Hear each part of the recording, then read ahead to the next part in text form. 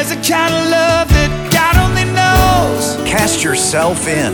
Ashley and her husband moved to the Middle East to share Jesus' love with Muslims. One morning on the way to the town market, Ashley prayed for an open door to share Jesus' love. The Lord answered that prayer. Ashley met Jinan, a Muslim woman who just needed to talk.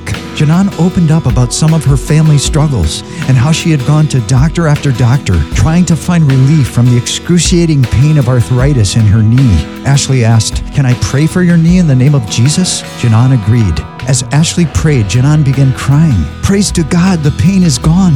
Jinan wept, wrapping her arms around Ashley. "Jesus has healed you, Jinan." Jinan smiled and nodded as she wiped away her tears. Then Ashley asked, "Would you like to study God's Word together and learn more about Jesus the healer?" Jinan said, "I would like that very much." Jesus is pouring out His love in the Muslim world. Join what He's doing. FrontiersUSA.org.